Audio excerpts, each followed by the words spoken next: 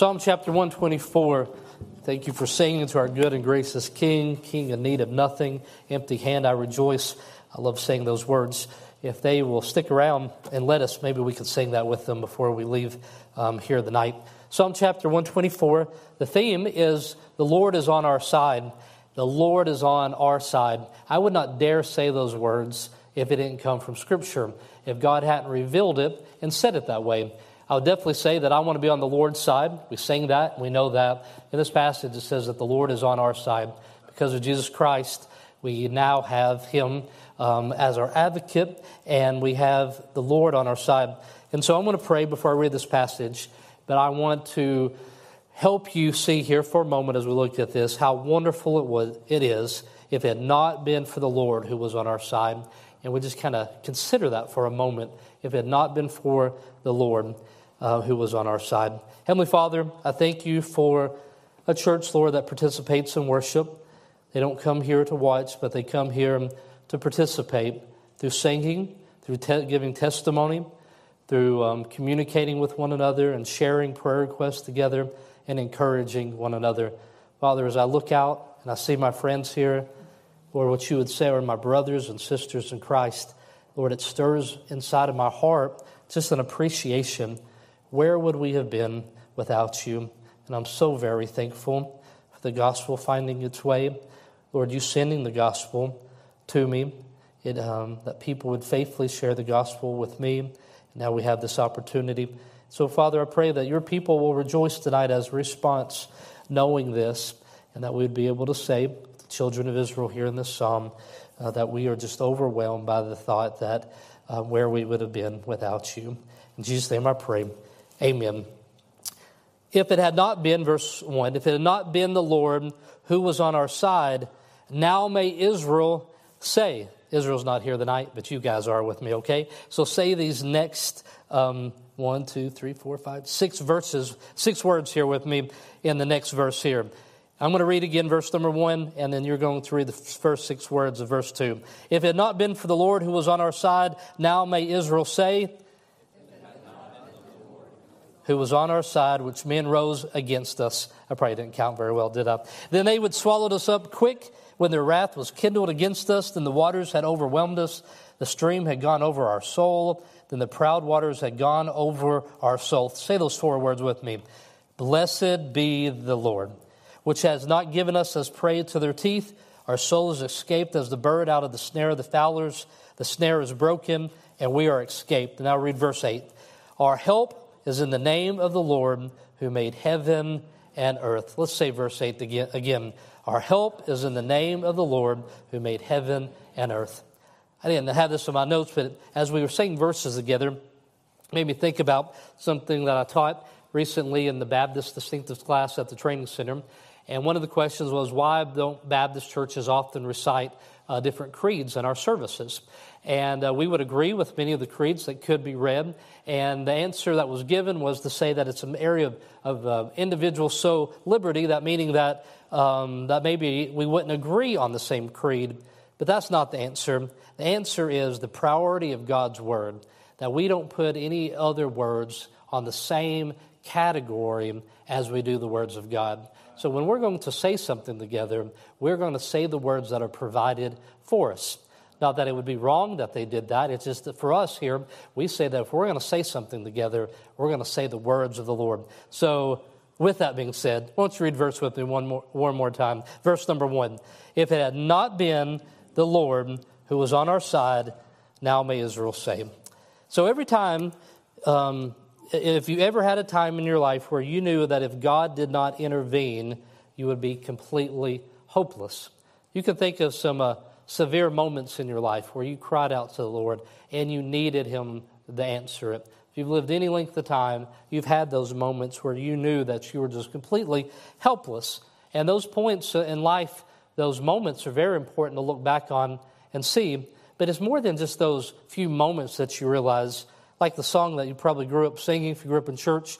We say, I need thee every hour. Most gracious Lord, no tender voice like thine can peace afford. One of the verses says this, I need thee every hour, stay thou nearby. Temptation lose their power when thou art nigh. I've been in places before where I knew if the Lord didn't work, then nothing was going to happen, and I most certainly was fully dependent on Him. I think about those big moments in life, but there's also just moments in life where temptation seems so strong that I wanted to give in, that God provided for me. You've probably shared your faith before with somebody and asked them, have you ever been saved? And they would say, yeah, I was saved. One time I was playing out in the road and somebody pulled me out in front of a car and now I'm saved. And you're like, well, that is one definition for the word saved, and I'm glad that you were, so that we could have this conversation. But we say, no, we're talking about a salvation from something bigger, something from the wrath of God, where you put your faith and trust in the Lord, and we speak about that. And the same way that a person could be too in their understanding of it, they could be too narrow-minded when they think about salvation being from a physical object or from a vehicle and not from the wrath of God. I want to make sure you don't do the same thing in here when you think about your dependence on the Lord and say, where would I be without Him?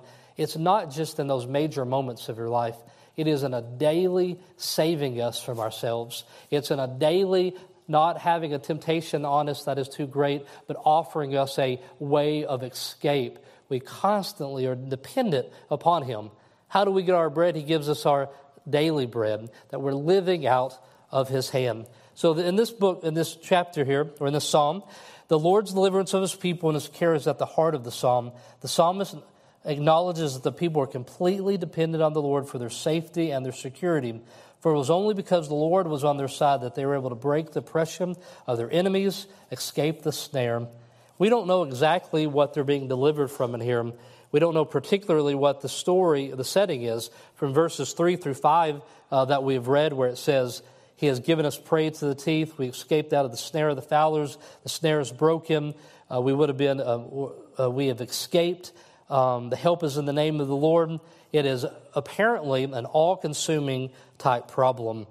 And in the same passage, it implies, or it tells us, that there are sides in this world. Who was on our side? And so we could speculate here. There's many times where Israel had people that hated them. Psalm 83, verses 3 and 4, says, They had taken crafty counsel against thy people and consulted against the hidden ones. And they said, Come and let us cut them off from being a nation, that the name of Israel may be no more in remembrance. So we don't know. And I think that's a gift. I think it's wonderful when we don't always know, because in knowing, you may just say, well, I don't have that exact problem in my life, so this psalm doesn't relate to me. It's an all-consuming type of problem that if God did not work on their behalf, then they would be completely hopeless. They've had many stories like that. In 2 Samuel, it speaks about chapter number 5, verse 17, when the Philistines heard that they anointed David king over Israel, and all the Philistines came up to seek David, and David heard of it and went down to the hold. The Philistines came and spread themselves in the valley of Rephaim, and David inquired of the Lord, saying, Shall I go up to the Philistines? Wilt thou deliver them into my hand? The Lord said unto David, Go up, for I will doubtless deliver the Philistines into thine hand. And David came to Baal-perazim, and David smote them there, and said, The Lord hath broken forth upon mine enemies before me as the breach of waters. And so there we are at a place where David they're just surrounding him. He's completely in need. He cries to the Lord. And then it says in verse 21 that they left their images behind. They had brought their images with them to help them in the battle. The enemy had brought their images in the battle. David burns them. In verse 22, the Philistines came up yet again and spread themselves in the valley once more. And David inquired of the Lord once again. And this is what the Lord told him. He says, Thou shalt go up, but fetch a compass behind them, and come upon them over against the mulberry trees. And this story here, twice now, David has a problem that's completely overwhelming to him. And in both times, he goes to the Lord and says, What should I do? And God directed him differently in the battle, even against the same enemy. And I find that just such a great example for us, and that dependency. Because you may fight something in your life or some temptation, and you may come to something, and you may overcome it in such a way, and God may give it to you, and then you say, I got this. I remember what you told me last time. I got it this way. But David went back and said, Lord, I'm in a similar situation, and I ask you, and God gave him something different. In verse number 24, it says, and let it be when thou hearest the sound of going in the tops of the mulberry trees, that then thou shalt bestir thyself, for then shall the Lord go out before thee and smite the host of the Philistines. And David did so, as the Lord had commanded him, and smote the Philistines from Geba until they came to Gezer. Charles Spurgeon, speaking about this, he points out, as it says in verse number 24, thou shalt bestir thyself. He points out that it said that. Often we think of stirring up other people, but that can become hype and emotionalism in other people's lives. But we have a responsibility to stir up something in ourselves. He says it like this: when we see the work of God happening around us, it is like the sound in the mulberry trees. The rustling sound shall awaken us to prayer and devotion. A time of crisis or tragedy is also like the sound in the mulberry trees. The rustling sound should awaken us to confession and repentance. Now, what should I do? The first thing I will do is this: I will bestir myself. But how shall I do it? Why, I will go home to this day, and I will wrestle in prayer more earnestly than I have been wont to do, that God would bless the minister and multiply his church. David here is speaking and demonstrating a dependence on the Lord. Surrounded by the enemy, overcome by them, he goes to the Lord every time that it arises here in the story. And he stirs something up inside of us. We're in those places of life. Verse 1 and 2, it says, if it had not been for the Lord, if it had not been for the Lord, a total dependency. The Lord is not just present, but he is active. The one that is in the manger, that we call Emmanuel, that says God is with us, he is with us today. He is active. All of Israel can say, it says now may Israel say. So it starts off as David says this, and then he stops and he says, it isn't just me that can say this. All of you should be able to say this. All of you should be able to join in this testimony and say, if it was not for the Lord, then we would be in most miserable position. And I can say that for every one of you in here. Those of you that I know your story, or those of you I don't know your story, where you're at right now, if it had not been for the Lord, the protection came from him. They would have been swallowed up in verse number 3 that it said. The waters had overwhelmed them. In Psalm 124, verse 3, they had swallowed us up quick when their wrath was kindled against us. Here in this passage, there's a unique emphasis in this psalm here. Sometimes trouble swallows and devours us. Sometimes trouble overwhelms us like a flood. Sometimes our trouble sweeps us up like a strong current. And David is highlighting their danger. I don't know if you like to play the game Risk in here. It takes a long time, the little board game with the dice and the soldiers. If you were to ever play the game of Risk, I know Grant has a game that lasts like 12 hours, all right? That's every game of Risk. If you were to ever play the game of Risk through the Old Testament, you would know that the children of Israel should not have made it very far. They were constantly being outnumbered here. And David wanted to make sure, there's a cause of concern here, that they didn't consider that their intelligence or their manpower or how creative or crafty they were was the reason in which they were standing today, but it was the Lord. And so you and I will be involved in the reason we're entangled. Our disobedience puts us in this position, but escape is always going to come by his action. We have to ask him to do this. David wants them to have an awareness of the Lord's intervention, should lead them to gratitude. He wants to amplify the gratitude of the people of God, and he prays for deliverance. And he sings a song about it, about God's past protection. It's a wonderful song that they would sing together. And they would say, now Israel, say this with us, if it had not been for the Lord who was on our side. Some song like that should always be in your playlist. That's what we have here in Psalms. We have a playlist. We have a reminder of it. You should have it in your life as well, constantly in your playlist, reminding you, if it had not been for the grace of God, where would we be? And so we saw in Psalm 122 that the tribes would come up and there would be a testimony unto the Lord, and they would give thanks unto the name of the Lord. And that's what's happening here in the psalm, is they're just taking time to give thanks unto the Lord. That should happen when we gather here. The missionaries, they come through, they give updates, but they're giving testimonies. We have services where we do that, but it should not be confined to these hours. We should be constantly reminding one another of God's goodness in our lives.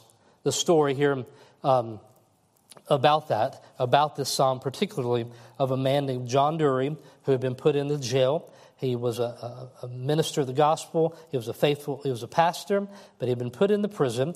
And in 1582, the psalm was sung on a remarkable occasion in Edinburgh, Scotland. An imprisoned minister, John Dury, had been set free and was met and welcomed entering the town by 200 of his friends. The number increased till it found himself in the midst of a company of 2,000 who began to sing as they moved up the long high street. Now Israel may say, they sang in 4 parts with deep solemnity, all joining in the well-known tune and psalm. They were much moved themselves, and so were all who heard. And one of the chief persecutors is said to have been more alarmed at this sight and song than at anything he had seen in Scotland. What a beautiful picture, right? The man had been in prison, and he comes back into town. 200 of his friends grows to 2,000, and they sang Psalm 124, and they said, if it had not been for the Lord. I believe God wants to hear those type songs, not just in a pilgrim song as they're going to Jerusalem, not just in 1582, but in our lives right now where we live. Nate Wilkerson shared a story recently, and I read, and it shared a man who had come to Christ a few years ago, said on his birthday what he wanted was his friends to come to church, and he picked out 15 of his favorite songs. It was on a Friday night. They played 15 of his favorite songs, and afterwards he shared his testimony about how if it had not been for God, that he would be completely without hope and still miserable. Isn't that beautiful? It doesn't have to just be in Scotland. Everything's beautiful when you say Scotland, right? It sounds beautiful. That's a beautiful picture. The pilgrim song seems beautiful. Your life could be beautiful too as you share and you tell people. God's blessed you in here. God's done a wonderful thing in your life, and you need to be constantly reminding people, if it had not been for the Lord, it's only the Lord's doing in my life. That gratitude that we should have should be a testimony. And so let his name and reputation be known. Psalm 124, 6 and 7. Blessed be the Lord, who has not given us as prey to their teeth. Our souls escaped as a bird out of the snare. Blessed be the Lord. When we say blessed be the Lord, this doesn't mean that we're bestowing a blessing upon the Lord. It's already been sung tonight. We'll sing it here in a moment. He's not in need of anything, right? But it means that we're thanking and praising him and announcing him as blessed. We're magnifying his name. We're ascribing the attributes and the characteristics that people see him, that should know about him. Because people want to take the name of our Lord and they want to bring it down to where they are at. They want to always be diminishing the name of the Lord. But we say blessings upon the name of the Lord. Bestow blessing, thanksgiving, and praise. Then it said they escaped as a bird. We should constantly, the redeemed, we should be astonished upon looking at the greatness of the danger to which we have been exposed to, and that the God of heaven has saved us. Here the psalm moves from what might have happened to what actually did happen. And you can note the reputation here. It's said twice. He speaks of escaping. Twice he mentions the snare that is there. Our soul is escaped. The snare is broken. We have escaped. You shouldn't read it monotone. Sometimes I do the Bible injustice. I read it to you monotone. You shouldn't read it or speak it out loud. Twice here, we have escaped. I won't go into detail as I wouldn't want you to go into detail, but I think about so many pivotal times in my life, if it wouldn't have been for the conviction of God to say, go here and not this way, if it would not have been for him. I often feel like I've made as big of a mess of my life as the Holy Spirit would allow me to do, that I have kicked and screamed to get to this point in life in the work of sanctification. He's been very long-suffering to me. He's been patient with me and strong conviction, and we should be grateful. We should never look down upon other people, but we say if it was not for the grace of God in our lives, we should say, as they do in the Psalms here. And in closing here, our helper is the creator of the universe, ending on a high note. He is our helper. He saved us from these wonderful things. Let's talk about what kind of helper he is, and let me remind you that this is present.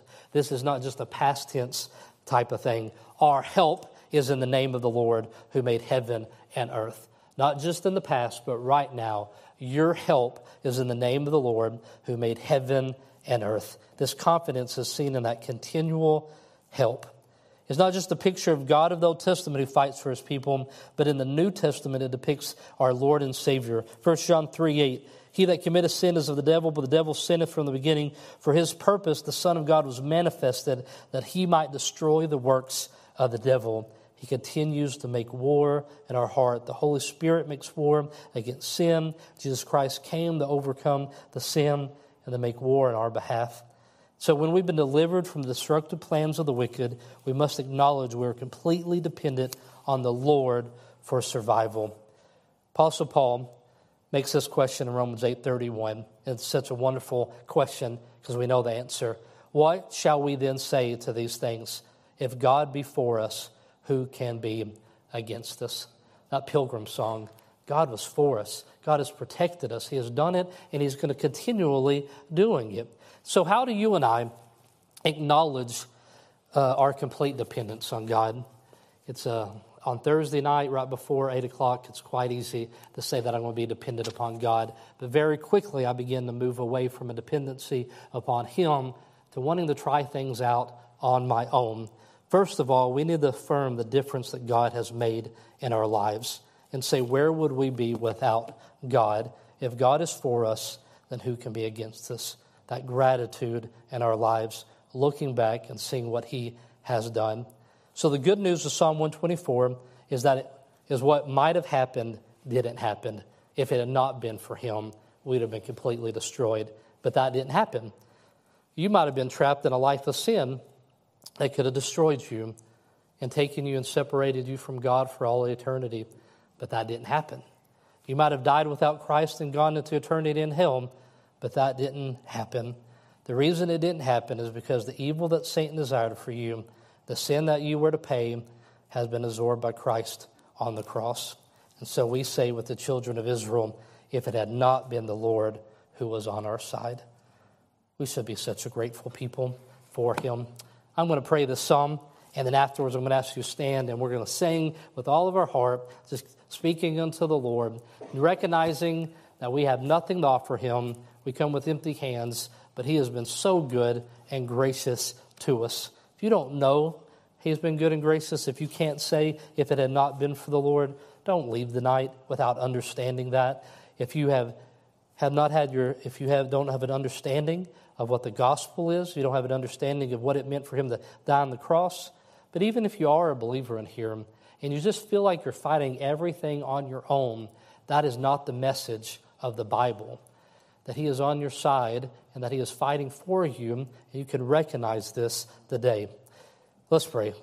Heavenly Father, I thank you for this psalm that is just so beautiful, Lord, that these pilgrims that would take a journey, that as they would be walking to Jerusalem, they could sing this and talk about what you've done in the past, where they could think about the Exodus. They could think about all the times that you had brought them out and you did what only you could do in their life. Father, I pray that my brothers and sisters here think about that as well, that no one in here feels like they are a self-made man or woman. It wasn't their craftiness that has brought them to where they're at in life, but it is you, Lord. You have delivered us time and time again. So, Father, we pray if it had not been the Lord who was on our side, Lord, if it had not been you who had on our side when people rose up against us, when sin would have swallowed us up quick, when the wrath was kindled against us, when all the problems of life just seemed to overwhelm us, when the stream would have just taken us out and we would have been gone, the temptation felt too strong, the stress was too strong, Lord, you delivered us. And so we say, blessed be your name. Praise to you, Father. We say thank you that you had not given us over to this. Our soul escaped as a bird taken out of a snare, Lord. You delivered us. We were completely incapable of doing that. You saved us from the wrath to come in eternity. Lord, you're saving us from our sin today, Lord, as we turn to you. And so we confess as your people that our help is in the name of the Lord who made heaven and earth. We love you and we thank you. In Jesus' name I pray, amen.